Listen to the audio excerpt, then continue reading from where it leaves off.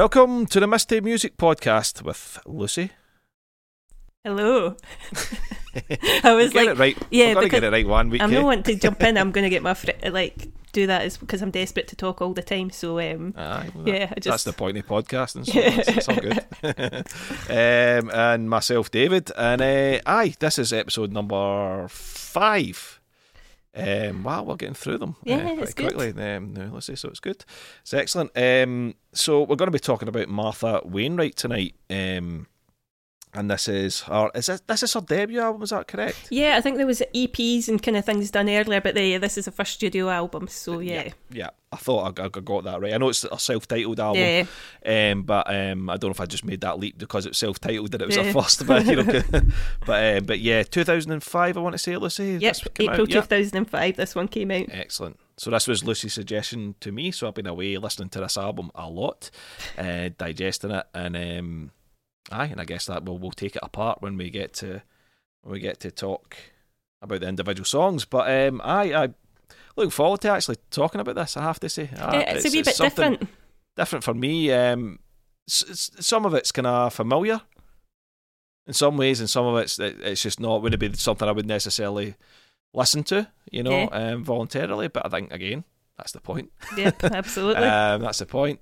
So yeah, and I look forward to talking about it. So if you're listening to the podcast and you want to talk to us, please do it on Twitter, and it's at Misty Music Pod.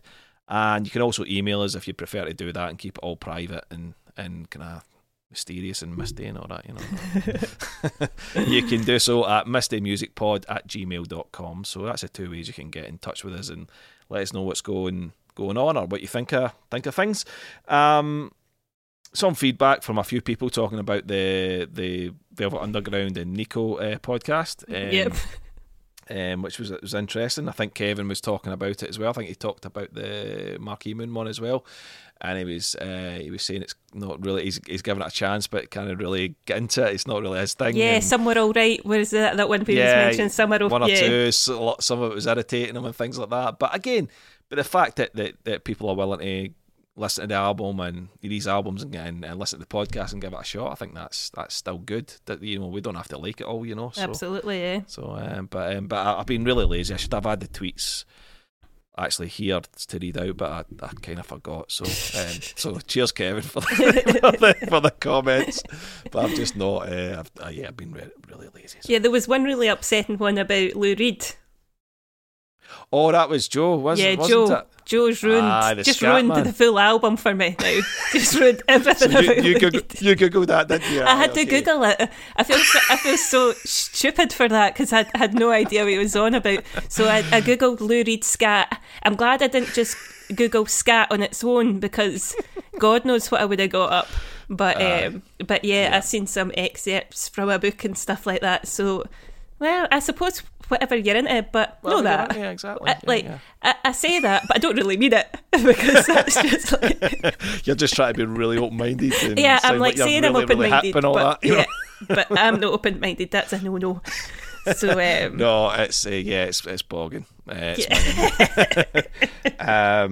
that was Joe. So Joe's my friend, my best friend, and he does another podcast with me, and. So he'd listen to the podcast. He's like, "Yes, it's just a shame that shame about the scat stories or something." It was, So, So, yeah, Google that if you want. Maybe put your incognito thing on your browser because I didn't. Google it. So thanks, Joe, but no, really. Brilliant. So I think probably the best thing to do now is just get started because we've had a wee bit of preamble and. Talking about scat and that, so we might as well get away from that. Get away from that. Clear my mind down. Completely away from that. So so Lucy, do you have any info on the album? Is there much to say about this? So just as you were saying, Martha Wainwright's debut album, it released in April 2005, so a wee bit newer than what we've been looking at. Track listing goes Far Away, GPT, Factory, These Flowers, Ball and Chain, Don't Forget, This Life, When the Day is Short, Bloody Motherfucking Asshole, TV Show, The Maker, Who Was I Kidding, and then Whither Must I Wander at the end at number 13 there. Yeah, a wee bit about Martha off the top of my head. So Canadian singer-songwriter kind of folky stuff, part of a kind of big musical family, a lot of kind of egos and musicality, and they're all doing kind of different things. So, but I get a bit not fed up of hearing about that, but I think it's one of these things that always gets brought up with her. So, and to me, Martha's a star. Martha's a star for me. So, so focus on that. But although it's pretty relevant and bits in that come into her music with it, but this is much more a personal choice for me than the last couple of albums. As much as I love the last few albums, this one felt a wee bit more personal to me to suggest to you. I've got an absolute love for Martha Wainwright. A bit of love affair that she's just totally oblivious of and doesn't know anything about. But a bit like one of the songs on this album, a wee bit. Right. That love affair with somebody that doesn't know. Yeah. I get that. Maybe I picked up the lyrics wrong, but we'll get to that. To be Martha's stuff kind of came, like, I feel like I'm on personal terms with her, so I'll just call her Martha. Kind of came out of the blue to me. I'd heard a wee bit of her stuff, and then I went to go and see her because it was one of these things I just felt like this is something I should know more about. And I went to go and see her in Glasgow, and I was so moved by it all. I hadn't seen anything like it.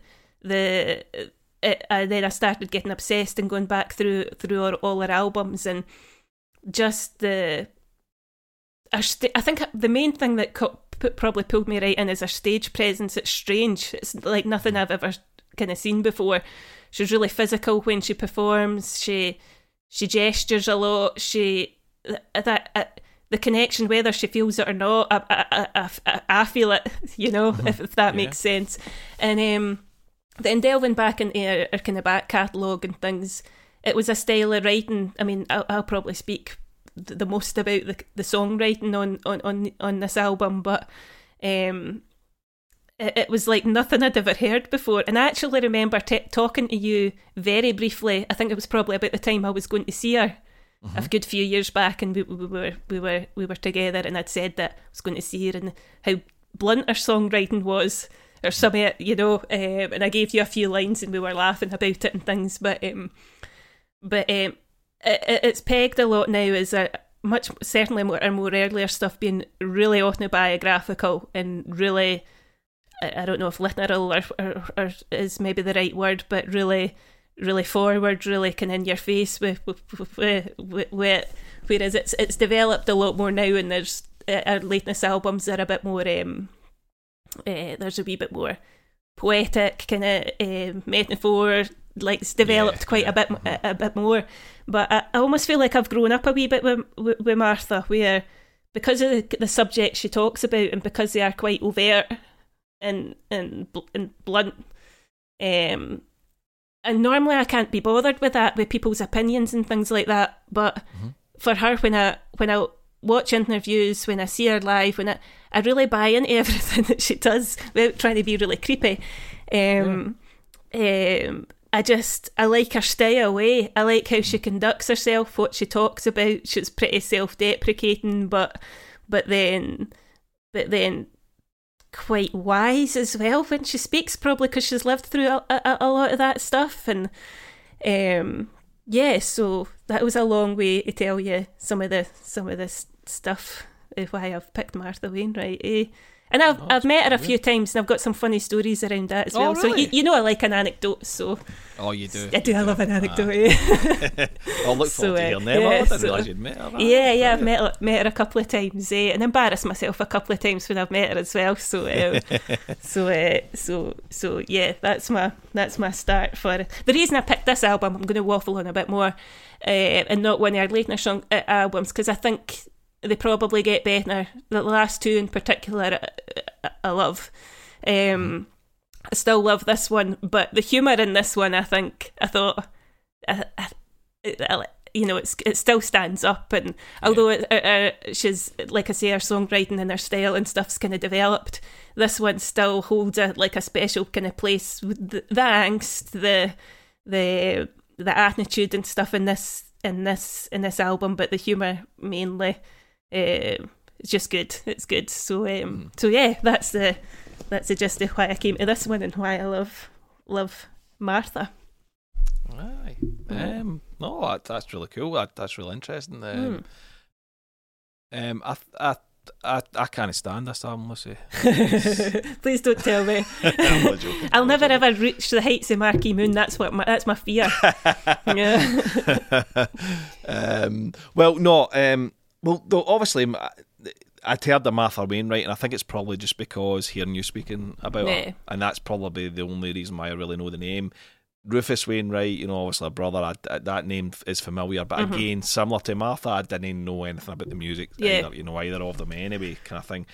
And obviously, I know you'd spoken about her recently as well, because you went to see her at the Celtic Connections this year as well, so in Glasgow. I know it's up here, but so but again, very misty. If we talk about, I just keep using that word, just because it's just the tenuous link to the actual podcast name, But yeah, no, and I knew it would be because it was Celtic Connections that you'd seen her in, and I knew it must have been acoustic-y stuff, so, but I didn't know if it was folky, bluesy, even more classical based. I didn't know. I just knew it'd be some sort of acoustic music.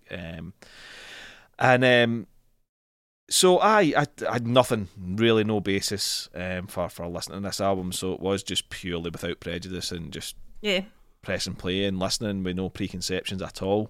I didn't even know what she looked like until I seen the album cover, her face on it.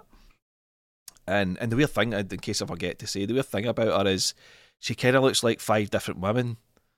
Because I've watched videos of her and she looks different from like the album cover, and then different from like a live performance. She looks to me so like she takes on so many different looks. It's weird. Yeah, I get that. I think she's got a really, really cool face, eh? Yeah. She's got one of these faces I'm like, no.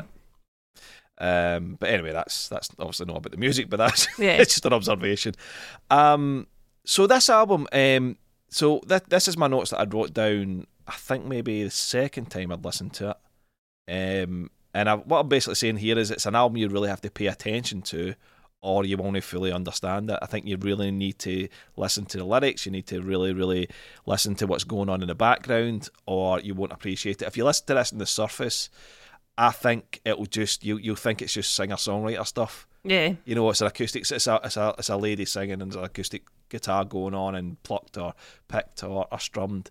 And if that was on in the background in a bar, you would think it was just that. It would come and go, yeah. It would come and go. But when you actually pay attention to it, the layers of this album are just there's just tons to it. Yeah. Which is because the thing, my snobbery, we kind of talk about this in the past about your elitism with certain styles of music and all the rest of it. I don't really like strummers that much. You know what I mean? Is like somebody strumming the guitar and just singing it. It just kind of bores me. But that's not to say I don't like songs that are like that. I think the main thing for me is if someone's playing the acoustic guitar and they're strumming, the thing I like to hear, if they're doing that, is really cool chords that are a bit different and brilliant lyrics. Mm-hmm. It's got to be really good. You've got to say something. I really need you to say something when you're strumming away. It can't just be just mundane, bland stuff. It's got to be. There's got to be something in there. And a brilliant example of that. I mean, if we go way back to Bowie, Quicksand, the song Quicksand, he's strumming on that, but that song is beautiful. You know what I mean? The way he sings it and the melody and everything, and the lyrics again, and so what a good song, eh? It really is. I mean, so there are exceptions, and there are things that I listen to and go, fuck, that's still amazing, although it's strummed out. So that's kind of so that style of playing the guitar is not necessarily one that I gravitate towards automatically. But I agree, totally agree. It's the same for myself, absolutely. But on this album, it's not that. You've got some of it, but there's lots going on. I mean, she really is an excellent guitarist, and there's lots of dynamics and kind of different styles in which she's playing in and things like that. So, and when she does strum, she's got something to say. Absolutely got something to say. So for me, it's ticked that box for me. And it's not that I'm saying everyone at Strums it's just like Wonderwall or something. I'm not saying it's I'm not going to cheapen it or anything. But yeah, I've just got this kind of hang up. Sometimes we just, I think when I hear the term singer songwriter, it just I immediately just go, oh, for fuck's sake, I just kind of go, oh god, singer songwriter, I hate that. Probably singer songwriters hate that term, to be honest. They probably hate that term as well, But I listen to this album and I don't hear that. I don't hear that awful term. I don't think of that awful term. I just hear something. I mean, she's a fantastic lyricist. There's no doubt about that. Her lyrics are just brilliant. I don't even pretend to know what half of them mean. So sometimes I'm like, does it mean this? Maybe it means that. Oh, I thought it meant that, but she's put this line in here now. I think. Oh, I don't know what it's about anymore. It's a bit like that, which is cool because it keeps you guessing. It's not like it's not completely on the nose where you just know from start to finish what it's about. But you alluded to it, Lucy. I mean, in this album, you've got anger, sadness, frustration, insecurity. It's almost all the feelings that a human being goes through at any point. In their life, it's all in this album, and I think that's what makes it. That's what makes it really, really. It's excellent. It's an excellent album. Yeah. Really, really excellent album. And the textures musically within the songs, they're really clever and really dense as well at times. There's lots of things going on. And the versatility of her voice, that was one that was kind of, there was certain moments in the album I was like, whoa, where did that come from? Yeah. And I wasn't expecting it, but it's just taking her voice somewhere else. And the thing about with certain singers, sometimes with certain singers, it can sound forced, or it can sound like they're taking their voice somewhere where it can't really go, or it doesn't really belong. But she's twisting her voice in so many different ways and successful at it every time. Yeah. Which I think is just really, really. Yeah, and that's something amazing, I think she's definitely got better at. I think it's kind of controlled more now. But at the same time, I was listening to some live stuff of our newer things, and there is a wildness that's a kind of containment, a kind of pushing and pulling with her voice and things like that she's still got. So I'm saying it's controlled more, which it is, and it's kind of it sounds slightly different now, but one interesting thing, she's got a book out that's a recent book that in the last year, and it's excellent because I'm going to say that because I'm bought into everything that she does, but it's great about life and love and everything, motherhood, everything in between, and a lot about the music. And when she says that she wrote this album, she said she had her whole life to put into her first album, and then when it came to writing the next one, you put everything. You don't know if you're going to make another one, and I'm like, almost a wee bit, I remember that. I remember thinking that, and that bit sticking with me, where I think, wow, everything going into that first album. So sounds like it, and and I'll probably ask you a few questions as we go into certain songs about where she was in her life at this point, and or previously or whatever, because I think it does, you alluded to it being an autobiography. So I can't say the fucking word. Autobiographical, and certainly that's what it kind of sounds like to me. Although some of it's abstract, the lyrics are a bit abstract at times, but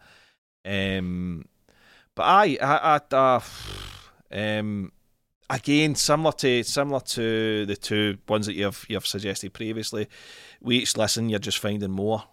Yeah. There's more in there. There's more to kind of to sort of find and discover. And the one thing that I really, really love about the album is her use of she's using her voice as like an instrument a lot of the time as well.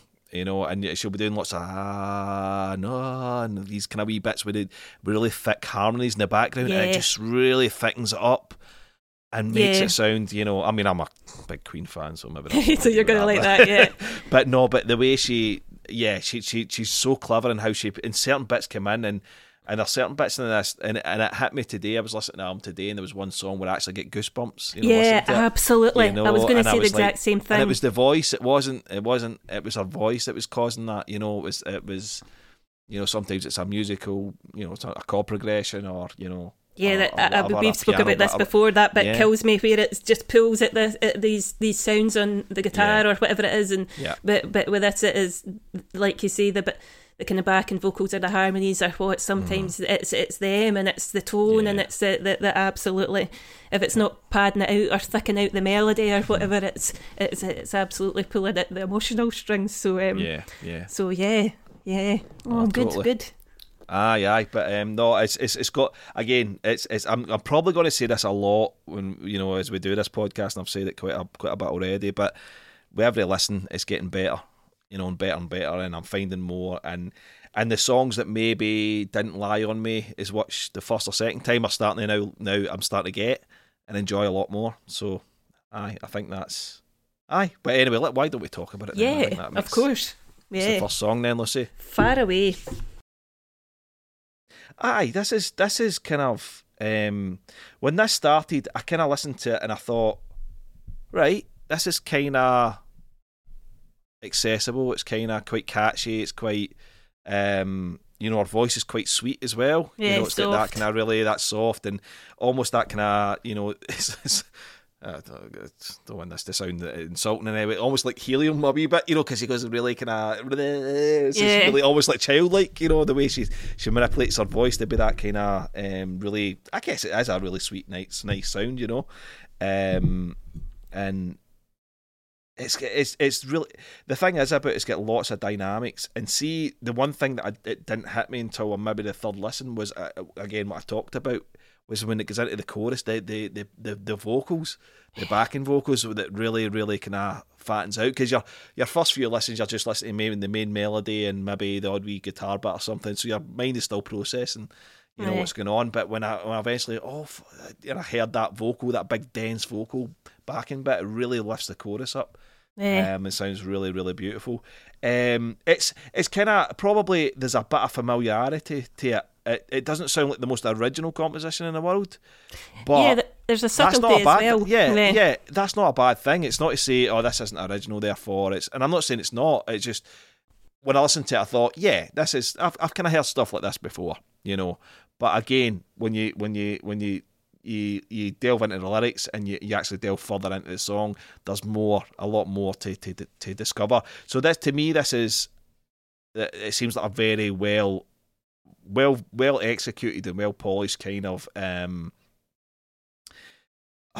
acoustic song, or whatever you want to call it, or whatever, it's just got lots of, it's just been packed really, but it's not overbearing, it's been packed with lots of different things going on, but it's not bearing down on you. It's not too much. It's not like, fucking hell, you could have left some things out there, It's really, I don't know, I'm kind of just talking about shit here, but I get that. I think there's a real subtlety to this, to the certainly the music side of this one, where it's, she comes in, far away in some lovely way, I hear your call, and it's just her voice at the start, and then it comes into the kind of gentle strumming, and then I think she sounds lovely on this one, Yeah, she really does. And as it's kind of building to the chorus, that bit where it goes, she kind of sings "Whoa love," like "Whoa love," that bit. Honestly, that bit where it's just gets me. It just sounds. I think it sounds absolutely beautiful.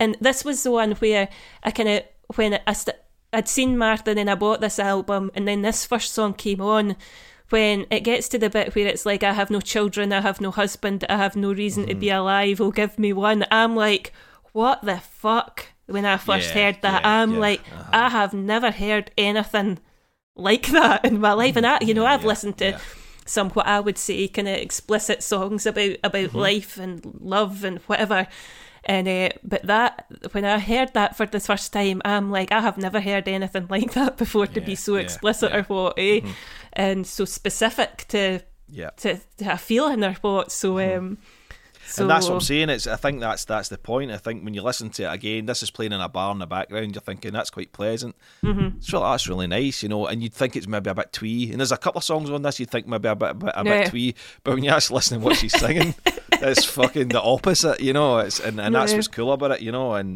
and And it's a bit of a clash, world. It's like a clash of the And I don't doubt she's fully aware of that kind of juxtaposition thing going on, with that, the darkness versus the kind of the softness, the subtlety, the really sweetness in our singing and our melodies and stuff. And I think that's the thing. I have no children, I have no husband, as you said. No reason to be alive. And I think there's a lot of stuff like that in this album. It's almost where she's kind of. She's putting the boot into herself, but not in a way that well, maybe she's not necessarily putting the boot into herself, but maybe she's actually looking outward, going like that you're judging me on standards that I don't hold myself to, or whatever, that I should be this way, I should have a husband, I should have children, and that's I suppose you could look at it in a few different ways, maybe. Absolutely. But, I mean, I don't know this for definite, but I wouldn't be surprised if that wasn't genuine feelings that she'd had. She'd had. Well, that's what that's what I was going to talk to you about, because I mean, there's obviously some stuff even referencing suicide and things like that. There's a couple on the album at least, mentioning that. So I don't know if that was where touch she was at any point, or. Yeah, I mean, as I was listening to this and looking at the lyrics of a lot of the songs in this album, I'm like, wow, this is heavy. Some of this, some of it's really heavy, and then I'm thinking, but I don't, I'm talking to you about the humour before I talk about the heaviness or what, So it's a strange one when I've been like thinking about it for the podcast, where it kind of sits on me with that, because it almost makes me feel a bit uncomfortable that I like so much it, and I'm singing this, and I'm and then there is that bit where it is that edgy, where it is slightly uncomfortable when I listen to that, and that's I know what you mean. I think, see, when I was listening to this, it's kind of like when you I guess when you well, I mean, me being male, I can only understand what a woman is in a very basic level, what a woman's pain, and well, I suppose we can only ever really understand our own pain, really, at the end of the day, rather than anybody else. But especially, a man listening to a woman's feelings and what they're going through, we can only ever really understand that to a certain degree. But the one thing, I was listening to it, and I was just really rooting for her. Through the whole album, I was just like, I just want this person that's saying these things to be happy. I fucking love that you say that, because I 100% understand that, and I always feel that with Martha whenever I see her. After reading our book, and there's that whole thing, is she got the chip on her shoulder, that kind of gets asked, with the family that she's had. But I mean, like a lot of people, but there's been some shit things in her upbringing, from what I can kind of gather, and in our life and hardship, like a lot of people, I get that, but turning that into art or into music or what, I was worried, I think, listening to you, not that I didn't think you'd be able to see past that, but you would think it was like whiny girl music or what. No, not at all. Not that I think that you would just like dismiss it as that, but I don't know if that's something personal that like I've got, where I'm kind of used to thinking, this is just you got to feel like you're going to have to defend it, because it's so close to you as well. But I can't remember what your question exactly was before I kind of went off on one, but I think it was basically just talking about a female's point of view and experience in life, and Yeah, I've never related to another female talking about life than I have with Martha. Like I say, I kind of I listen to things. I listen to plenty of women on the telly, on podcasts and whatever, and I can get it to a point and stuff like that, but even I was listening to a podcast she was talking on this morning about things, and I'm just like, I just get it so much more and take it so much more from her. I don't know if it's just the way she conveys her feelings about whatever it is she's talking about, or she's never judgy, or but there is that self-deprecating, that thing that she's got, and I can just relate to it. There's a familiarity with it, but at the same time there's something unreachable with me, where it's like, it's just, I like that. I wish there was more of that, or I wish it's like I think listening to it and reading the lyrics, it kind of does play out like a movie a little bit. It plays out, you you can kind of, it's like someone's experiences, you know, and where they've been, their journey, and all that kind of thing, and the thing is, it's kind of, it's that's the kind of, I suppose that's a slight perverse thing about it for me, is that I'm enjoying it. Yeah, I get that. I'm enjoying these stories, even though some of them aren't necessarily nice. But I'm enjoying hearing it. I'm enjoying learning about it, you know, and try to decipher what's going on. And I've actually found that really enjoyable, even though some of it's coming clearly from a lot of pain, you know. And you know, and again, this is where I know we were at odds in the in the Nico Velvet Underground Nico podcast, where I thought a song was about like something really horrible, and you say no, it's actually quite nice and kind of, you know. So, absolutely. So we might actually do this, and this would actually talk about some of the lyrics. No, but it does feel a bit like, you know, she's pushing back and being judged as well. You know, she's felt judgment, and she's saying, you know, this is what you expect me to be, and I'm not that, and this kind of thing going on as well, you know. And that rooting for her thing, I absolutely get that, because but it's not a kind of pitiful, I wish this, no, you know, kind of would do. It's like, come on, it's we can do this. You know, kind of. I mean, it's a pretty angry album. You know? You know, you can hear it, and that's the thing. You can be angry and sound really sweet and nice and lovely, you know. And that's what she's managed to achieve on this. Yeah, I think she's kind of documented this quite well enough. I kind of don't like speaking for her, but I'm going to. So where it's, you know, she's documented quite a bit about growing up in a family that were so musical, and she never felt good enough and kind of inadequate or not good looking enough. I mean, our brother Rufus, I've seen him a few times. He's fabulous. He's he's big, he's charismatic, he's, you know, out there. Well, I actually watched the two of them doing Bohemian Rhapsody. It's great. It's so good. It's kind of like, even the middle section and all that, they're taking the piss and all that, but they're enjoying themselves and all that. It's good. I'm glad you saw that, actually, because I watched that quite a bit. She's like proper going for it, and then he's like kind of swaying in the background. It's good.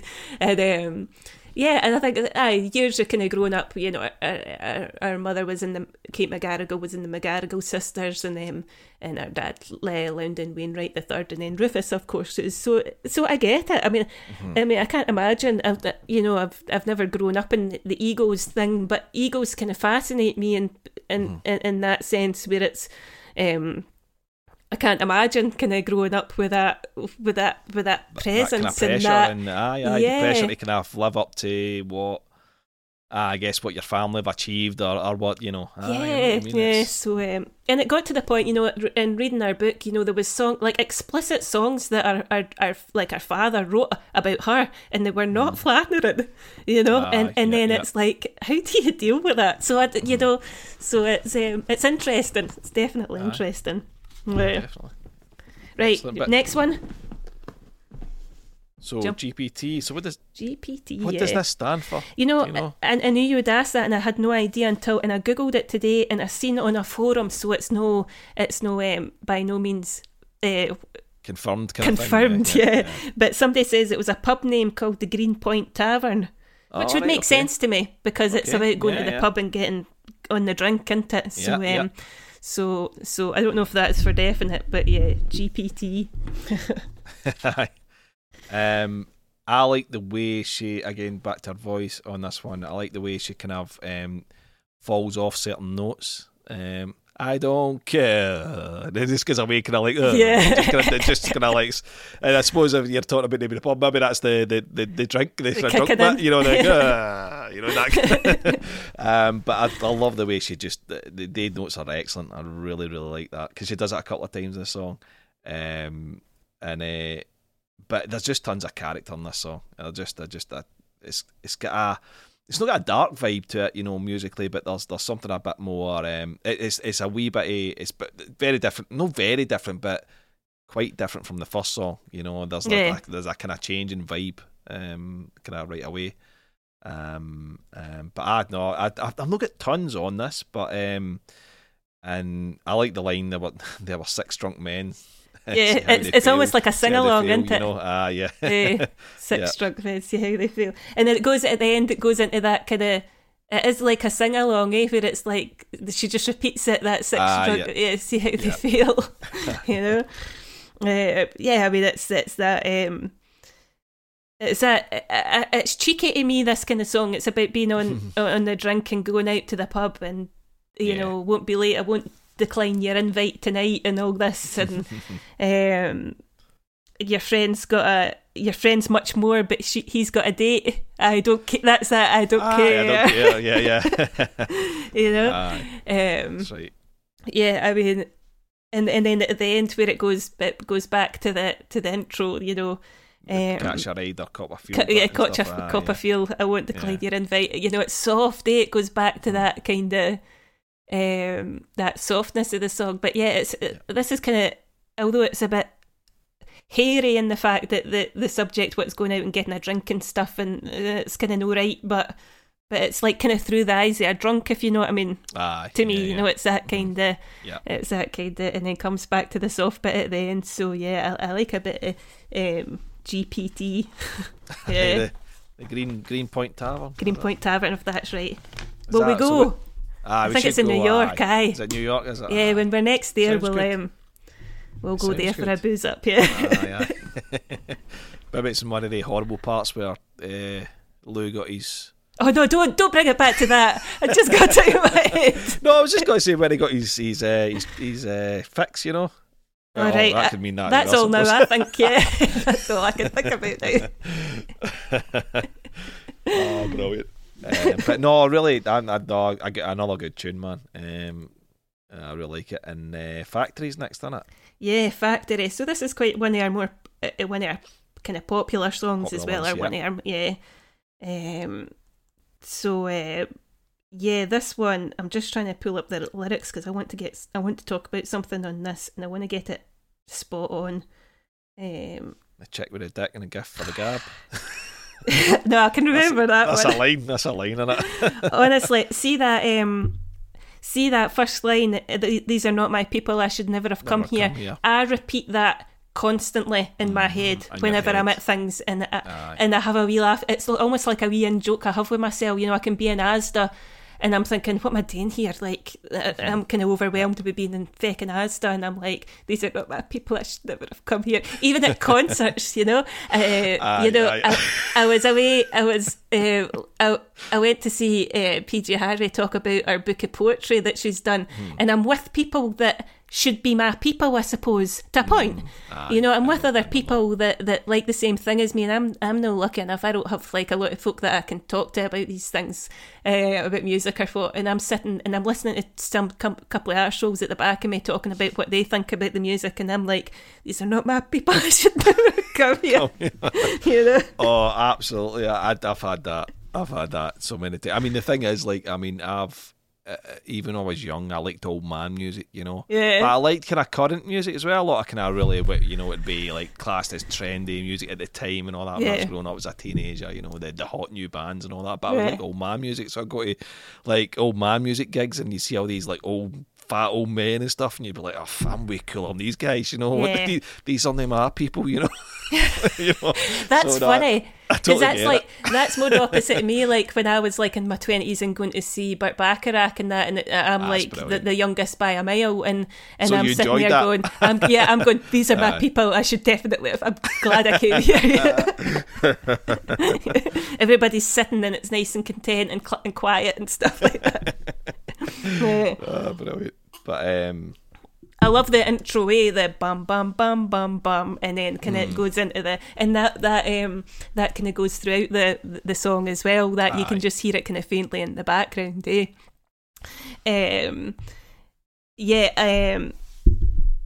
I've got that. So this is probably got one of the best music verses I have ever heard in a song, and even to this day when I listen to it, it still blows me away. She's wrote two of my favourite kind of lyrics, and this is one. If you don't mind, I'll read it.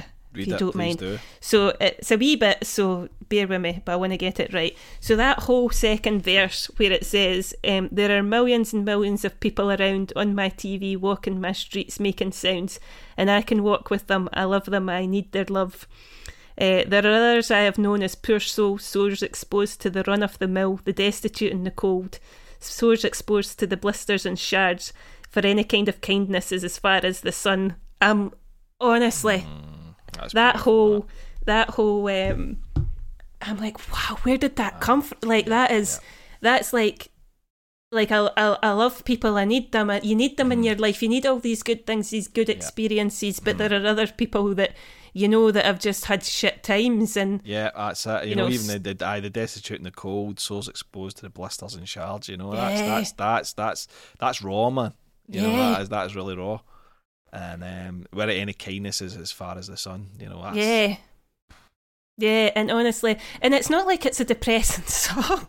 No, it's really not. It's a proper sing along and stuff, You know because even the sort of, I suppose it is the chorus.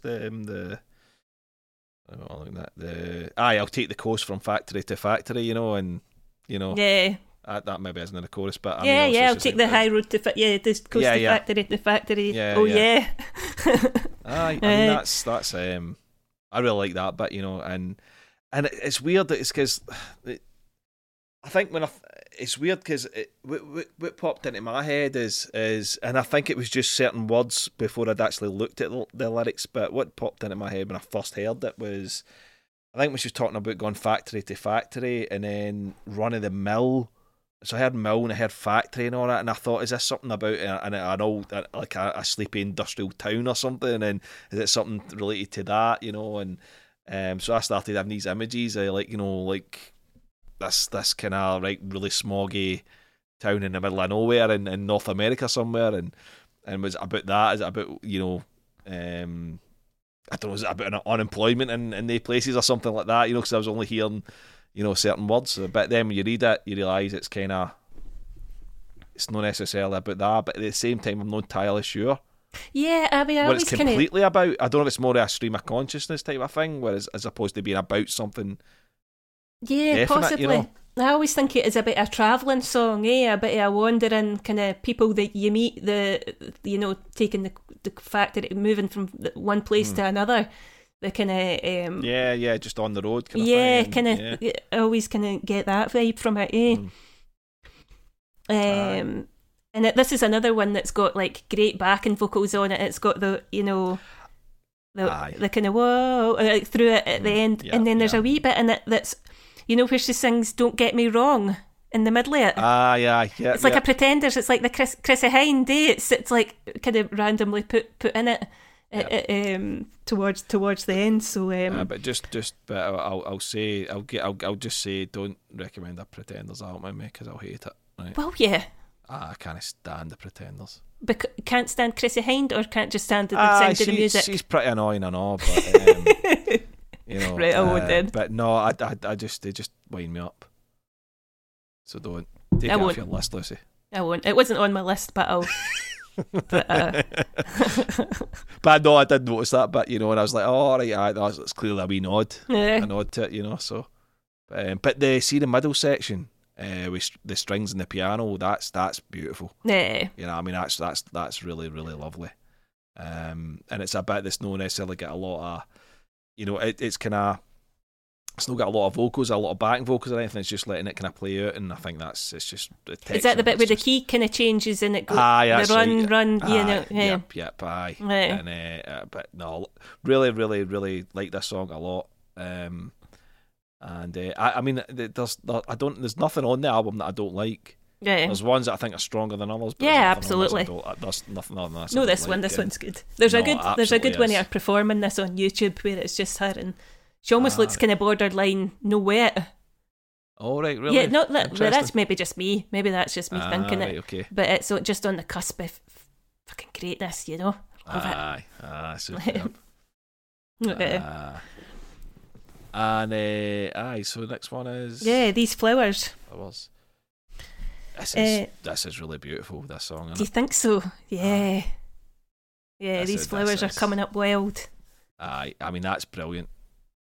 Because, that kind of analogy with, talking about kids, they go to school and don't come back and all this kind of stuff. And to me, this song is about, kind of losing your kids to growing up, basically. And kind of this is how I read the lyrics. It's like, when they go to school and they don't come back.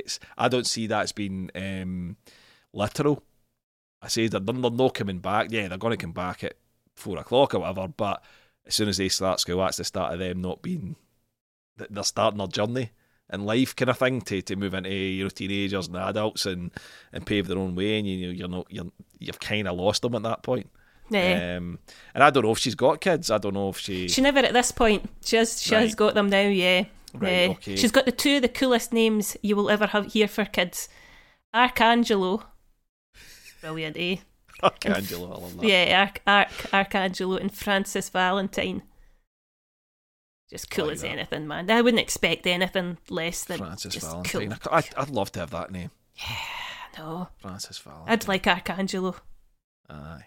It's just something They are great. Cool names, aye. I would change my name to that. Yeah. This is one where I love her guitar on it because that's exactly what I've wrote down. See, when I first saw it, honestly, I have never been inspired apart from when I seen Nils Lofgren play, and I'm like, what is going on, man? He's like, a really erratic, kind of really angular way of playing. I seen it, and I'm like, I loved that, and then but when I seen Martha play, it was a whole different. Like I say, this isn't necessarily my bag, a kind of style. But when I seen it and I seen the way she played and just the kind of freedom with it, and like you were kind of saying, like strumming's kind of no my way, but the way she would pull off and hammer on chords and change the way chords sounded, and like I'm like, oh, that's fucking fantastic. I love it. And this is one where you can hear it's almost like it's been playing live. That kind of. You hear the squeakiness of the strings and the moving in it. Songs on this album, yeah, absolutely. Yeah, and this is one of the songs where you can hear it, and then it gets louder. As it kind of, I can almost feel that what she brings to a live performance is that kind of push and pull in this song, which I love, So so yeah, and you can hear the piano, and is it Travis picking? I'm never sure if I get my terminologies right, but it's that kind of. Oh, I don't know. Yeah. Don't know. I probably heard that once or what. I've never you heard probably that. Play it. You probably do it. Just don't know what it is. Yeah, I might not even be using the right term either, but I'm sure you are. But yeah, that. But see that note that she hits with the chord. I don't know, obviously, what chord that is that she's hitting or playing. And see when she goes, and the boys they run faster, and it's that I fucking love that note. That bum, because it just kind of that, and the boys they run faster, and it goes kind of goes almost like slightly off kilter, and just that wee kind of almost dramatic wee kind of note in there. I just love that. When I heard that, I was like, oh, that's fucking. That's really, really effective. Yeah. Because it it's things like that, they take it to just a normal acoustic thing that you might just expect, but it's a really wistful song, really kind of. But I think it's beautiful, and I think it's one of my favourites on this. Definitely.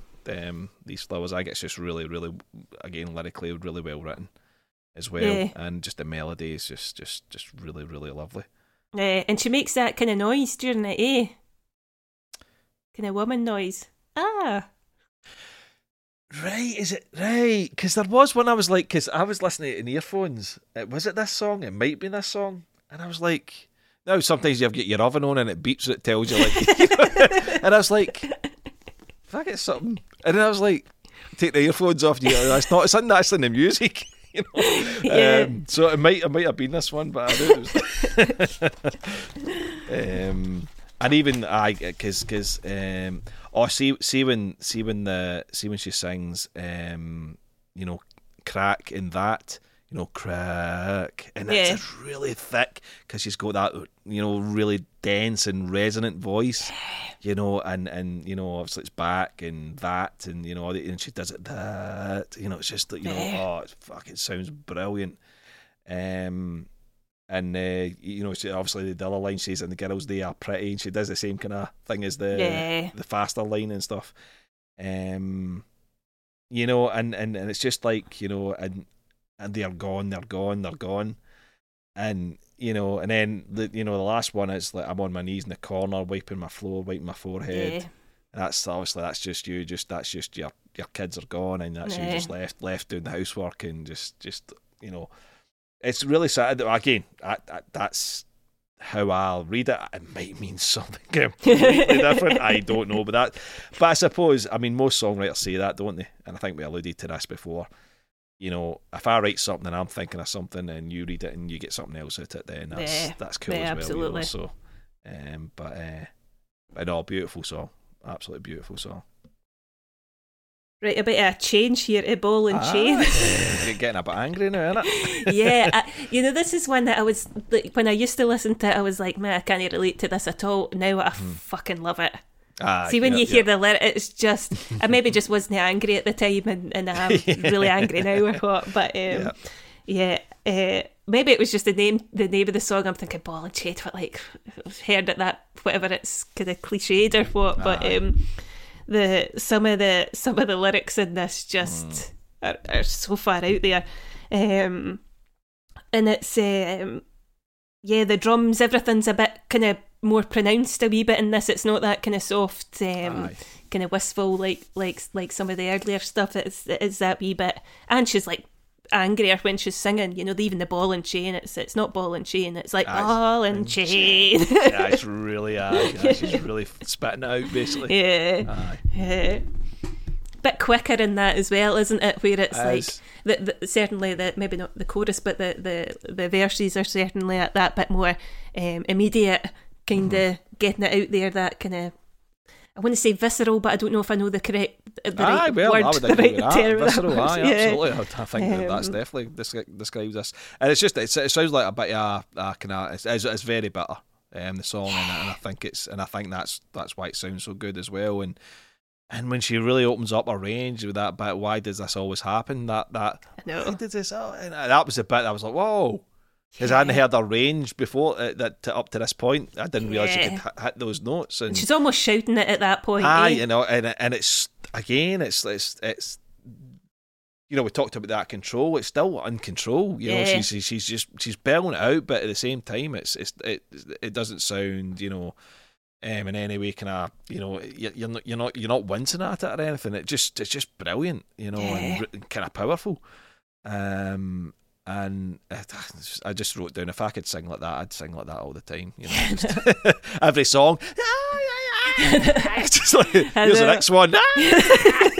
You know, it's almost like she's just took a step back from the mic or what, and it's not like in your face kind of shouting. Absolutely. It's more that kind of. But again, that's great mic control as well. Yeah. You know, where it's like it's still got all that anger, but maybe no the volume where it's no nice in your ears or what. It's but distorting kind of sound kind of jarring in some way. Cause, you know, I laughed a bit with this. Why does this always happen to me? And then I'm thinking, is this a bit like why me? And then I'm like, yeah, who cares, man?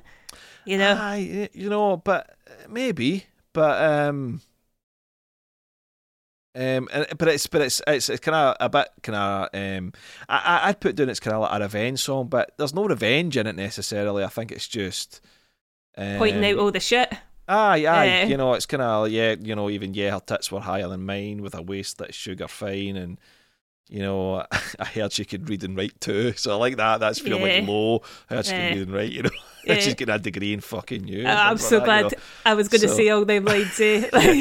So that's to me. But I mean, again, even like, you know, and even the first two lines. I mean, that's pretty dark, man. You know, got your hand all up all in my skirt, and you know that it hurts. I mean, that's shirt pretty, is you know. Shirt. Sorry, and you put your shirt in, you know that it hurts. I'm fucking taking with your balls and your chains. I keep taking things like making it worse. You know, is it up in your shirt worse than up in your skirt? Maybe it is. I don't know.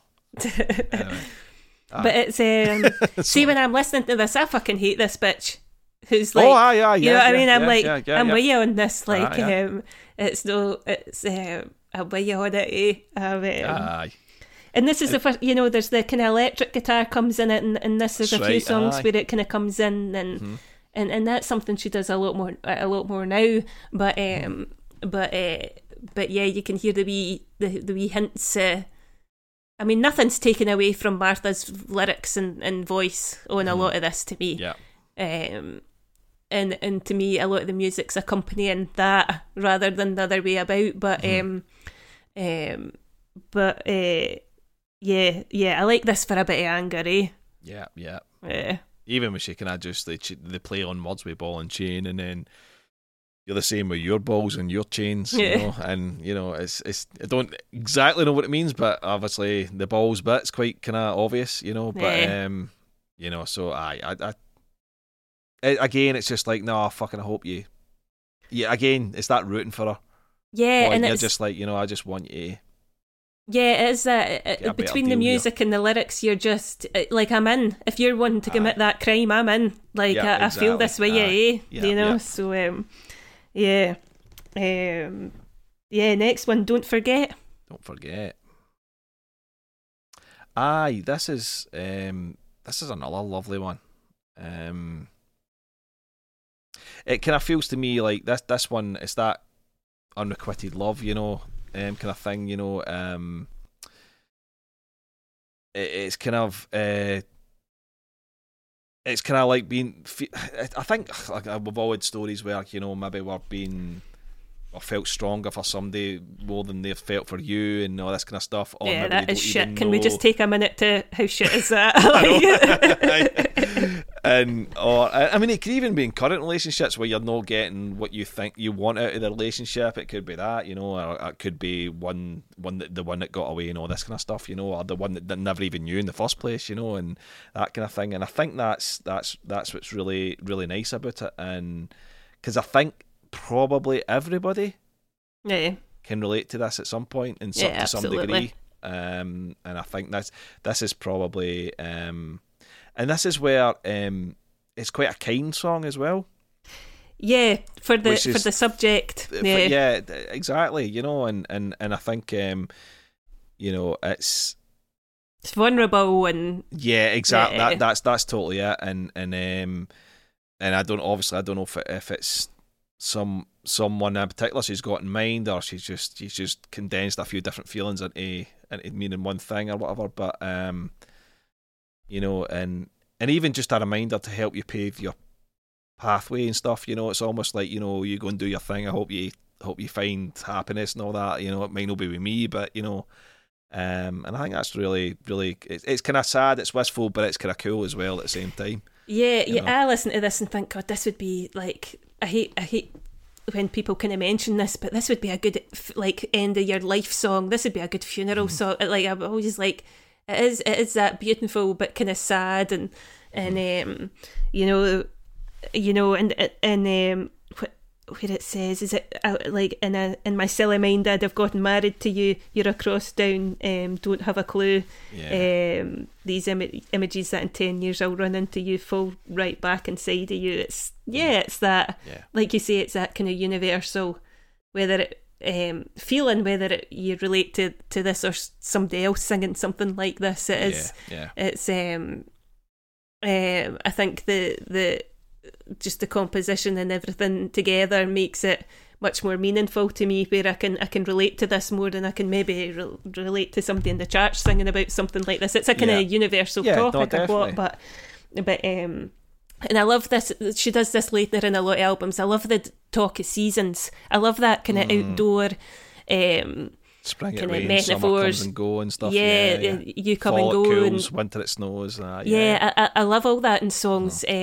And a lot of my favourite artists do that in some shape or form, where they kind of relate the outside inside and the emotions and feelings and like that. So I love that in this one as well, you know.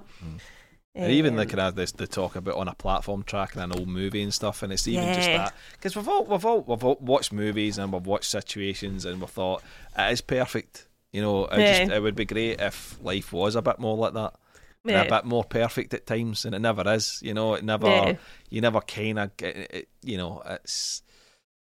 I can't think of any perfect moment. There might have been one or two, you know, that I've had in life, but I can't think of any perfect moments where, you know, everything just fell into place, and there was you were just so happy that nothing else mattered. You know, certainly for I love point of view, and and yeah, relationships absolutely. point of view, certainly. I think that's all the bullshit that you're fed though around it. Yeah, where the pressure to have a certain relationship and a romantic kind of relationship. You think it's going to be great, or you think this is going to be great, or we should do this or whatever because this will be amazing, and this is what other folks seem to be doing, and it's all bullshit, isn't it? Aye, no, it is. All the kind of genuine, lovely moments or something like that are usually the most ones like so specific to you and whoever you're having it with, Yeah. So, I get that. I absolutely get that. Aye, and I think we would all like it for like a day or something.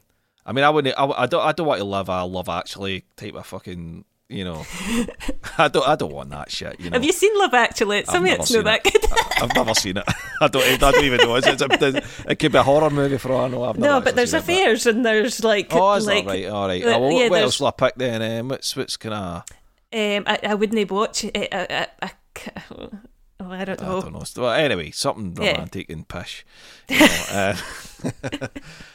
Lovely song. Really lovely song. I think it's excellent. And again, listening to today, I think it was just certain. This was another one that really, really kind of started hitting properly today when I was listening to it. Yeah, good. Lovely song. And on This Life. This Life. This is kind of. This life is boring. Yeah, this life is boring. Yeah, this life is boring. To me, it's about being down, getting up, and going out. It's that kind of 20s, which I think she was kind of going through in that at the time, where it's drinking too much, no looking after yourself, probably what you should have, no dealing with things the way you probably should have. And for this is the first time, which I feckin' love, is when she starts singing in French. I'm like, oh yeah, so good. Sounds nice. And she sings a lot in French and kind of later stuff, and I just love it. I've no idea what she's singing. Sometimes I've translated the lyrics a bit, but this is one where, remember that viral clip that went on YouTube kind of early doors of that woman singing "Can't Live If Living Is Without You" on some Iranian pop idol or something like that, Turkish, whatever it was. I don't think I've seen she went on, and she'd obviously just been listening to the tape, and went on and sang in front of the judges on Pop Idol or what, and she was singing "Can Lee be without you," and it was obviously how she heard it, and she just sang it from the tape as she heard it, but it was absolutely not the words in English. And that's exactly how I feel when I start singing in French. In my head, I couldn't be more French if I tried, but it's definitely. I'm practically smoking and like noir and all this sort of stuff, but it's probably definitely not what it actually. Yeah, it's nothing like it.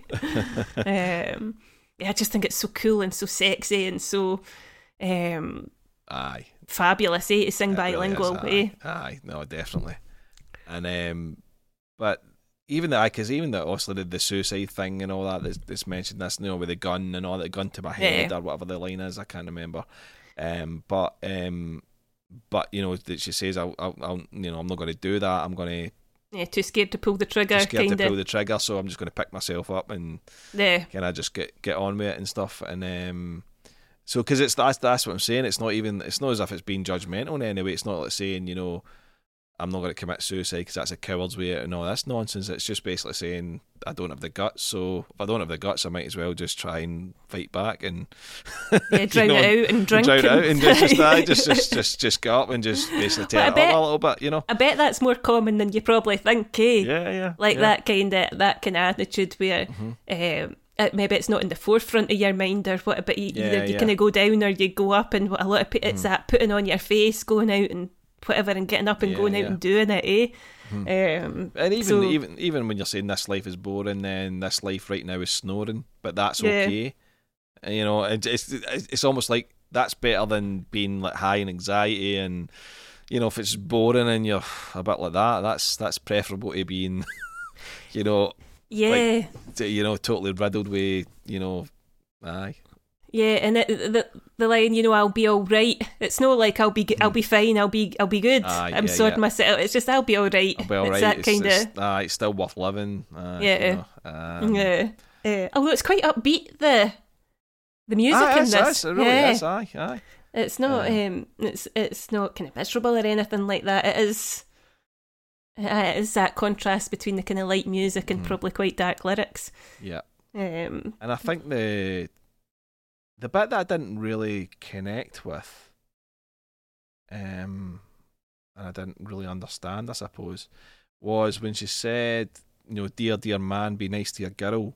She knows that you could live without her. And I didn't really...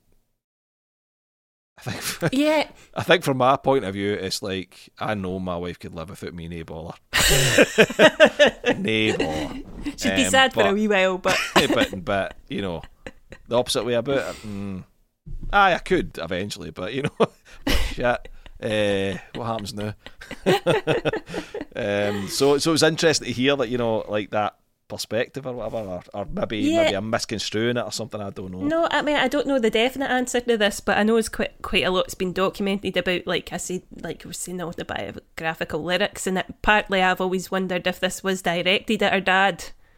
You know, the kind of, you know, where it says, dear man, be nice to your girl. I never knew if that was like a more about a dad and a daughter or what, but I don't know if just the most obvious thing is to think it like a relationship like that more. But I've always wondered. See, when you actually read that verse, actually, when you've said that and read it back, that makes a lot more sense. Be nice to your girl, as in your daughter. And that line, you know, she knows that you could live without her. Aye, okay. Aye, no, that yeah. Sorry, that makes a lot more sense. Actually, that you know. Aye, no, that's interesting. But a bit of different take as well, like totally. But again, it's quite a kind of a twee sounding song, you know. But it's no, it's really not. It's core, you know. And but aye, no, another. Yeah, and it's kind of got that long outro and back to the, you know, again that repetition of going back to the start. The life is, you know, it's in my head. Yeah. And back to the first couple of lines. Aye. I meant to look to see if what she sings in French is it like a reference to anything, because I wondered if it was, like I say, I wondered if it was more about her dad in this, but. Do you know what? I've got the translation here. Do you want to know the translation? Yeah, I think I have seen it. Have you seen it? Is it? But you can tell me. Is it about going in the ship or something? Yeah, it's kind of. So it's on stormy seas. We 6 years sailed, and never once green land we hailed. The bitter 7th year came on. We found our stores at last were gone. So. That 7 years makes me think like the 7-year itch thing. Oh, it's 6 years, sorry. 6 years, so then take it all back. And then, sorry, I just read the line. So it does say we 6 years sailed, but in the third line it says the bitter 7th year came. So aye. Maybe I've got to do more research on that. Aye, 7 year itch could be that. Aye. But no, cool song, man. Aye. And when the day's short, it's next. When the day's short, yeah. I love. We got a bit of rock guitar in this as well. Yeah, a wee bit electric in this one, eh? And it's totally got a television vibe to it, man, because it's got a kind of it does. You hear that in a television. I like this one. It's got a wee hint to probably what's to come in some of our later albums. Is that kind of electric, the kind of a wee bit progressive kind of in certain of the stuff that she's doing. This is like. There's no this is like not even a fling. I don't know if you could call it that, but it's, to me, it's just a relationship that is what it is, and it's no softness. It's kind of going out for needs probably over wants or what. But you know, I'll go home with whoever's sure. Are you sure? You know, that's definitely. I'm out to just have sex and just you know that's it. You know, that's what it is. There's nothing much more than and it's a strange kind of one for me when I listen to think about, because normally a lot of the time it is softened around the kind of lyrics, around that kind of feeling, or that experience. If you've ever had that, it's oh no, this is the one with "I'll Be Alright," isn't it? But it is that softness. It is that lacking of softness. It is that kind of blunt. That's what it's about. We're just lovers in the dark, feel nothing, leave no mark. Yeah. But it was fun when we saw sparks, so.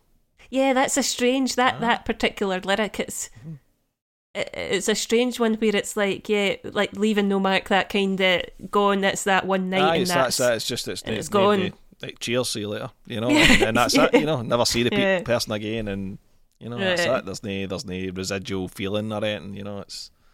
I always think, though, it's coming at a different angle from like I'm using you or anything like that. There's no hint of anything like that. No, it's just very much a mutual kind of, let's, you want it, I want it, let's sort it out. And then... I don't know how healthy it is, probably no, but I don't know, is it alright? Well, is that alright for whatever gets you through kind of thing? But yeah, that's something this album does quite a lot with me, and this is maybe where I can hint on the tip on the fact where I feel like I've kind of grown up a lot or listened to a lot. It's taught me a lot, because I use a lot of songs and lyrics and things like that to reference everyday life, or I can go, oh, this is kind of like when Martha Wainwright sung about this, or I can try and that's a way I have got to try and relate to people, is to try and put it in perspective of the songs I like. So and Martha Wainwright's great for that, No, definitely.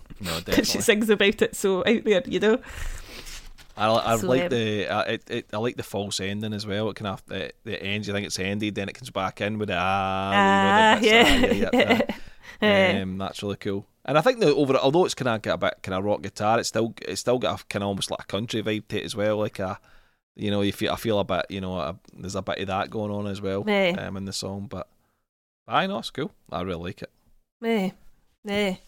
Do you want to hear my story about meeting Martha? Aye, go for it. I forgot about that, actually. Yeah, I don't want to forget. I don't want to come at the end and everybody's like asleep or what, and nobody hears it. So like I say, I've had this massive fascination with her for a while, obsession with her. And so the first time I met her, I had seen her at a previous Celtic Connections where she was doing all her songs from an album that she had released. So, and then the same tour that she did, she played at the Caves in Edinburgh, so it was a tiny venue. So the first time I'd seen her, it was a lot of people that the Celtic Connections kind of bring. And then the same tour, I seen her at the Caves, which is a tiny venue in Edinburgh. So at the end, she was signing CDs, and I'm thinking, I'm going to do this. And to give it perspective, it was part of 3 days of absolute chaos for me. So you'll remember the Queen came to our work. So she came, if you remember. I was on holiday. It was brilliant. So you were? You were there for the build up, and then you never experienced the... I know, the boss said, yes, the Queen's got... And I was like, what date? And it was like July the 7th or something. I was like, I'm on holiday, yes. And he was, you little shit. Well, you missed out. That was a boss. An old boss. Little shit. So she, the Queen was coming to our place of work that day, so it was a big build up for that. And then the next day that the Queen was there, I was going down to listen to PJ Harvey talk about lyrics, the difference between like writing lyrics and poetry. And then on the third night, 3 days in a row, I was going to see Martha Wainwright play at the Caves, right? So by the time it got to Martha, I was like wired. I was just, this is like between the Queen, PJ Harvey, I was just like my eyes, I was just totally wired, right? So, but I was also on steroids, right? So I had a big moon face, and I was really, really self-conscious of it, and so I met Martha, and I was it was me and just a couple other people, and she signed my CD, and she asked me my name, and she was so cool and everything that I wanted her to be, right? And just a really good presence in that. And then I asked her to sign my CD, and I got my photograph taken with her, but I had the fucking moon face, So I had this big moon face, and whenever I look at it, I'm like, it doesn't look like me. She looks cool as anything, and I just look like a fucking goblin next to her, right? So I bet you don't. Yeah. So I went to go and see her last year, talking about the book that she'd released, and I was one of the first in the kind of first few folk in the queue to get my book signed. And you know what it's like, these things, you think they're going to be, you don't want to be an arsehole with these things, you want to say something, but you're never going to say anything that's going to make you... No, exactly. Stand out or anything like that. Yeah. And I know with Martha, she's pretty generous with these things. I mean, a lot of people don't have to do that, and whether it's a kind of workmanship that she's got or what, you know, she's good that way. So I went up, and this was last year, so it was kind of after COVID and that. So that day I'd seen her come up the stairs. There was a big building. I was just getting more and more like into the experience and all that. And she kind of walked past me and held the banister. She's going up the stairs, and she just had these cool leggings on and her guitar. And I'm like, oh, she's going to sing songs even though she was there to talk about her book. And I just pictured myself holding her hand as she went up the banister, and I was turning it into a real creep, even if I haven't sounded like a creep enough this day. So it was I was in the queue, and I had my book, and nobody had asked for a photograph, right? But I know that she gives photographs. She's good like that, And I kind of went up to her and I says, "Look, I loved you speaking about it. I've really enjoyed the book. I've listened to it in audiobook and that, and I wasn't wittering on as much as I am now, but I kind of just said a few things, and then I says to her, "Do you mind if I get a photograph?" And then she's like, No, of course not. And then I kind of done this thing where I put my arms out and to the side of him, and I went, "Do you trust me?" And I'm like, see, now thinking back, I'm just like, I practically rubbed my legs like Vic and Bob, like shooting stars. Yeah, like practically. And I meant it in a way like a kind of genuine. The COVID was going on. She would, if she's wanting a photograph of me, she's probably getting a photograph of every person after me and all that. But I didn't. I came across creepy as anything. And then I started going on about the last time I met you in Edinburgh. I had a big, like, I got my photograph taken me, a big steroid face, and I'm like. And even as I'm talking, I'm thinking, what the fuck are you on about, Lucy? Like, say something like nice, and I don't know, something that will make you become best friends. And I didn't. I just became like this total weirdo who practically stroked their legs and like probably squeezed her a little too tight when we got her photograph. And I was just like, oh, I'm going to be on a list somewhere. And then when I went to go see her at the Celtic Connections, I seen her in Edinburgh and Glasgow, and the first night I'm in the second row. And then the next night I'm in the first row, and I'm just gradually getting closer again. I'm going to be on a list somewhere, like, probably. So, yeah, that's my story with meeting Martha Wainwright, where I just was a fucking loser. No, that's cool, but it's kind of, you know... She's a good sport, like, even though when I was making an ass of myself and wittering on, she was blathering to me and whatever, and being good with it and that, There's no... Aye. No, that's class. That's class. It's good that she was cool, and the thing is, what the fuck do you say when you meet people that you're just kind of obsessed with? You know, it's and you know what is normal. You know, my only hope is these people that I have these feelings about have also got these feelings about someone else. Absolutely, that's a good point. I hope that, you know, really good point, because they're fans of somebody and something, you know, as well. You know, absolutely humans as well. I like that. That's a good way. When I make an arse of myself again in front of someone I really like, then I'll keep that in mind. So that was a big build up of all that to tell you the story. Oh, it was good. I wanted to get it in before we talked about bloody motherfucking asshole as well. So this is her dad, isn't it? Yeah. Well, they say that, but I think she now comes away from that now and says it's just an anti-arsehole song. Yeah, anti-arsehole song. But yeah, I think it was well documented. It was about her dad, Right, right. But that line, no, poetry has no place in the heart of for a heart that's a whore, you know, that is fucking brilliant, I totally butchered that line then, didn't I? Yeah, poetry has no place for a heart that's a whore. Aye, that's it. Nah, you said it better. Cool as anything, man. Aye, but that's a line, man. But this one is really stripped back as well. You know, there's not a lot of instrumentation on it. It's just very much voice and guitar. I think there might be maybe something else going on in the background, but there's not much. And I think it's just cathartic, you know. This one completely, it's just like it's all coming out, and I love the way it ascends into the you know, the bit where, you know, her voice starts getting more intense, you know, and what's the line? Sorry, I need to get the line up.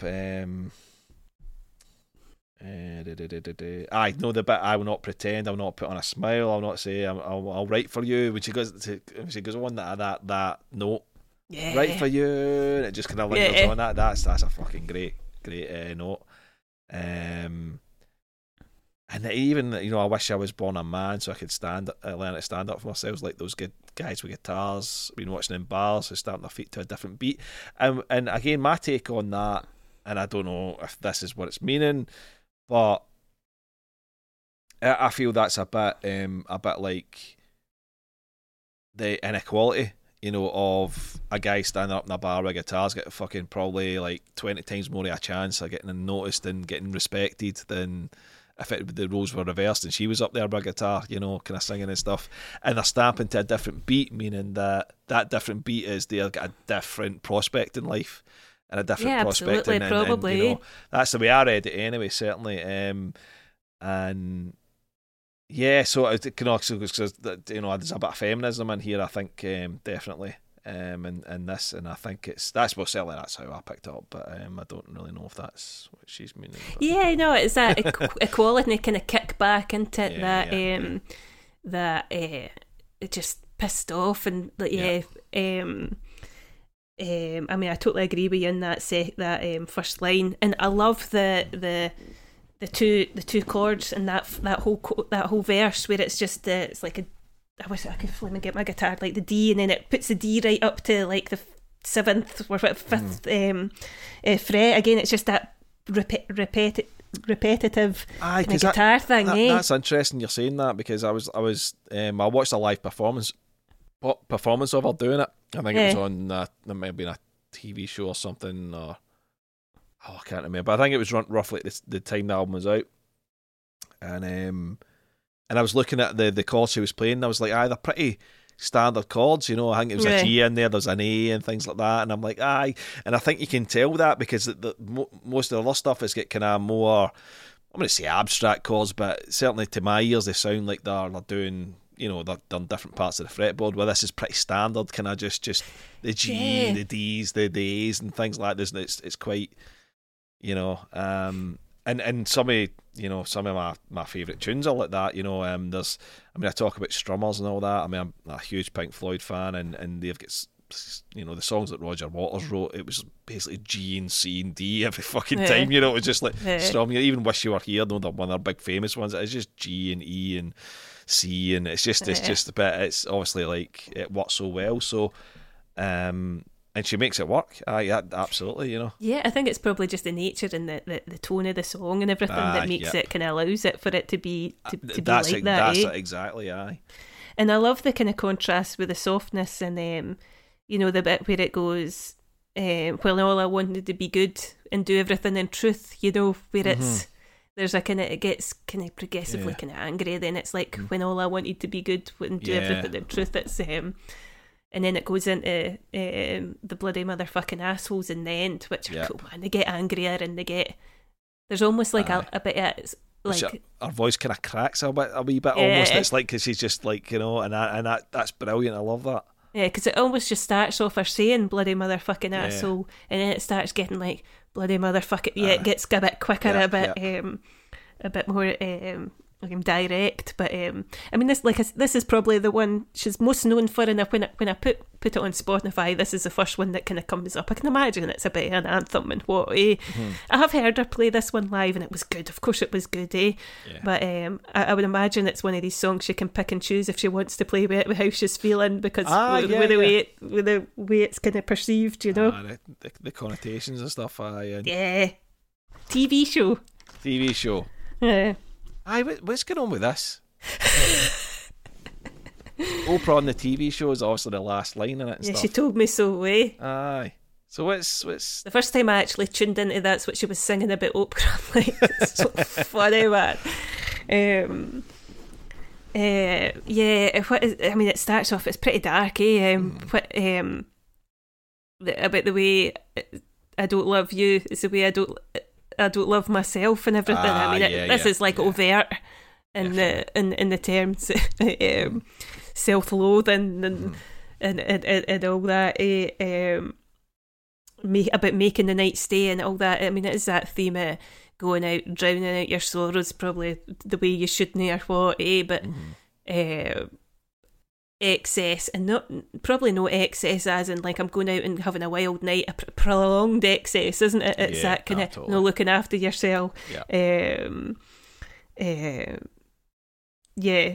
I mean that's all I kind of, I'm not much a good talker. I'm not a good lover. I'm a better talker.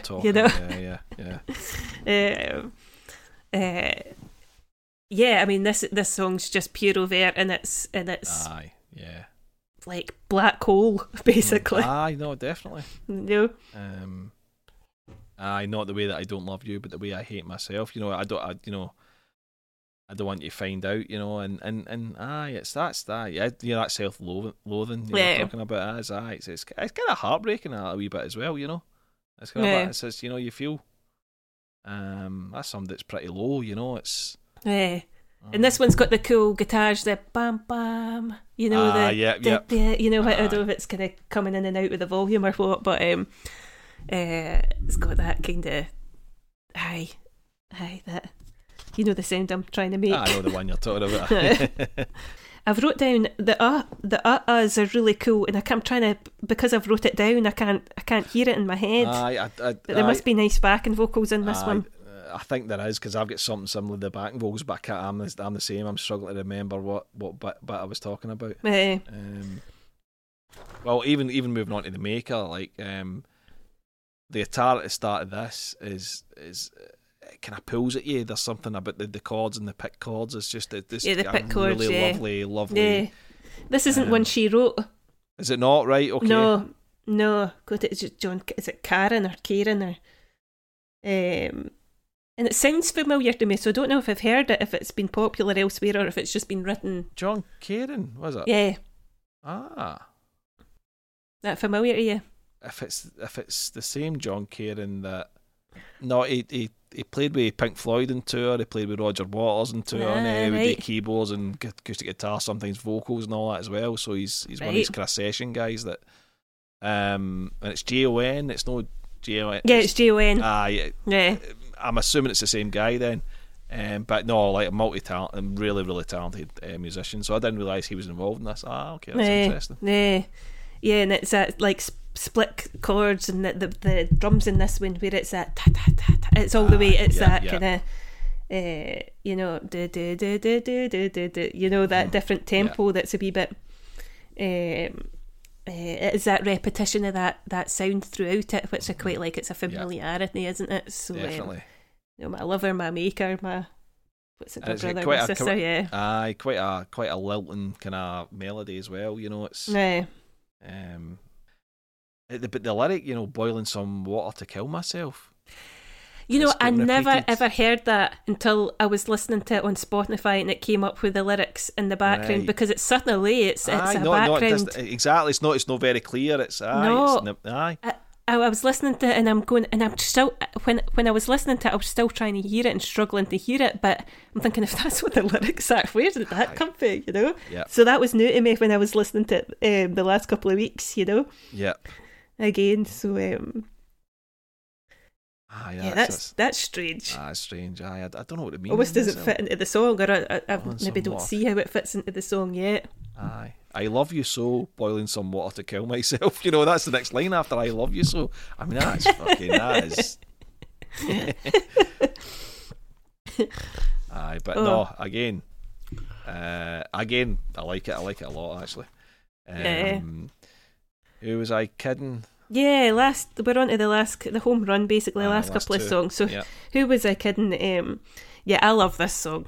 This is when you really hear the guitar, don't you? You hear the kind of, the sound of her, moving up and down the strings, and and it has got a kind of bluesy feel, although I know it's kind of folky, but it's beautiful way. I thought this was, even when I was listening to it, I thought it was down tuned. The strings were down tuned, right? Because it had a really, really deep sound in it. And I was like, maybe it's like Dadgad or something, tuning or something like that. And And so I looked it up, just the tab online or whatever, just to see what tuning. It's just a standard tuning. And I thought, oh, it's interesting because it sounds like it's in a different tuning. And it must be really a big, thick-bodied acoustic, the big fat ones. It's got the really resonant sound. That's the only thing I can think of. Yeah, I think you're right, because when I wrote down this, I was kind of like, is that Steely guitar? And then I'm like, no, I think it is acoustic, and I don't know that I ever confused them two in my head, but it is that classical kind of like big thick sounding that I think it really is. Resonant, yeah, really kind of. I love as well when she sings "Who Was a Kiddin'," how long it takes her to sing "kiddin'." Oh, yeah. Yeah, it's so good. It's so good, Whether I Must Wander? Yeah. Whether I Must Wander. So this isn't hers either. This is Robert Louis Stevenson. I realised after I'd listened to it. Because when I first listened to it, I thought, this sounds like a hymn. Yeah. It sounds like it was sang in church, and then I found out it was Robert Louis Stevenson that wrote the song.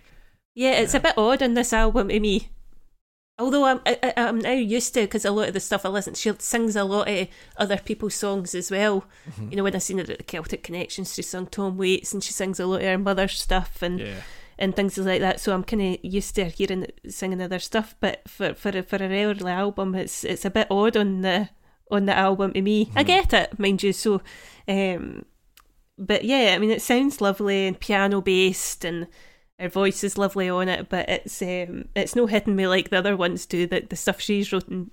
Yeah. But yeah, it's a good name of a song as well. Aye, no, absolutely, it's lovely. I mean, the piano's beautiful on it, and the way she sings it is, it's a nice way. I know what you mean. It's maybe doesn't add up to the rest of the album necessarily, because it's kind of piano and voice, and it's a wee bit different. But I think it's a nice way to end the album, certainly. But I know it's really lovely, and I think there's a few people that's done this. I think Dylan did it and stuff in the 60s and things like that. And I noticed anyway. Well, that was when I was googling it. Obviously, after I realised that it wasn't her song. It wasn't hers. Yeah. So I was who is it then? And then obviously I realised it was 100 years old. So I'm more than that. But can I just ask, what ones did you watch on YouTube? You watched actually, you saw that, you seen her singing? Yeah, I watched that, and I watched I was actually looking to see if there was any like promo videos made around about this time, but I couldn't find any for this album. So it was just like kind of live performances. So I watched, like I said, the Bohemian Rhapsody one with her and her brother, and the other one I watched was, I think it was a recent one where she's kind of going through the woods and stuff, and and that was a really cool song, because I thought, this is obviously where she's at now, and the wee boy playing like kind of her son and all that. Is that her son? That's her son. Yeah, the two her sons are in that. Love Will Be Reborn. That's the name of her new album. Is that the name of it? Right. And that also has one of the best lyrics I've ever heard in a song. And what it is the injustices I've heard I will swallow, then reform the words to birds to undo the sorrow. And I'm like, jeez. I'm just like, I love that. It's cool as anything, that Love Will Be Reborn. It's a great album. And that kind of delves into, I'm saying about her being kind of singing about what's going on at the time, about divorce and finding love again, and all the shit that probably comes with that, if they've never experienced, but I can imagine. So So yeah, good song. No, that was really cool. I really enjoyed, and it reminded me there's a Kate Bush song from, I forget the name of that as well, from 1989, and the video's very similar. Kate Bush is going through the woods and all that, and it's kind of, and I don't know if it was almost when she's kind of got the cloak thing on as well. So I was that kills me, because Kate Bush is another one. I'm trying to think which one it would be. It's and I think it was Peter Richardson, the film like comic strip and all that directed it. Because I was watching a Kate Bush thing on BBC4. I think it was like our BBC performances. It was something like that. Nice. And I think it was on Top of the Pops or something, and they showed that, and that's why it's no Hounds of Love, is it? No, it's later. No. It's later on. Later it's that. Like it's like 89, so it's I can't even remember. Don't ask me what it's called. I'm not remember. Sidetrack. But no, I was reminding me that. So I was wondering if it was a wee nod to that video, almost. But so that's Martha Wainwright. That's Martha. I know, excellent choice, Lucy. Thank Excellent you. choice. So I think I will go and see some more, and because I think when I'm listening to these albums, I'm trying not to pollute it too much because I want to focus on the album at hand, So I don't try and delve too deep, and then start getting myself confused and mixed up and all that, So, but once the podcast is done, I tend to try and go and go seek out more, So to be honest, I'm the same. I've been wanting to go into a lot of Martha's French stuff and her other albums, and her last two, Goodnight Sydney, Love Will Be Reborn. I listened to a lot of them, and then I'm thinking, no, focus on trying, otherwise I'll go down that rabbit hole. That's let's focus. But no, excellent choice, Lucy. Excellent choice. Thank you. And I think I'll definitely go back to this, and I'm going to seek out more, particularly where she's at these days, because that video did really kind of pull me in a wee bit. So yeah, good. I'll see where she's at now. I think that'd be quite. I'll send you the photos of me and her, so you can tell it. Yeah, that'd be cool. That'd be cool. You can see my big moon face. Brilliant. Right. Okay. So I've been thinking hard about what to suggest next. Okay, I've got my pen already. And again, kind of pretty much like last time, I'm kind of swaying, whatever you want to call it. And I don't know where to kind of ramp up a wee bit. Right. Or stay safe. Ramp it up. Ramp it up. Do you want me to ramp it up? Right, I would like you to listen to an album by Faith No More. Okay. And the album's called King for a Day. Okay. Fool for a Lifetime. Oh. Okay, so that was released in 1995. And so it's probably my favourite Faith No More album. Okay. In fact, it is. I can't lie. I bought it when it came out when I was like 16, and I still have the same record that I still play to this day. And it's I don't know how much you know about Faith No More. I don't know if that's just a name that you've heard, and that's pretty much it. But it's quite eclectic. It's kind of a mix of like heavy rock / kind of metal, slightly punky, but it'll have like soul songs on it and stuff as well, and quite soulful stuff. And right, and it's they're pretty bonkers, to be honest. Okay, right. Because this is a kind of era that I think I'm quite familiar with just kind of growing up in the 90s and that, when I'm saying about some of the bands that I like. So it will be interesting to see what else was going on that I don't know about. Yeah. Another world, basically. A parallel universe. Yeah, basically. But I thought about that one, and I think it'll be interesting because I don't think you're going to like everything. Okay. Be my guess. There'll be things that you'll maybe appreciate the craziness of it all, but not necessarily like it. Okay. That would be my guess. But I think there'll be ones on it. I would in my head I've picked out the ones that I think you'll like. So I already kind of know. I'm guessing the ones you'll like, but I might be wrong. Wrong. So I like it. Thank you. So check that out. Cool name, King for a Day, Fool for a Lifetime. I like that.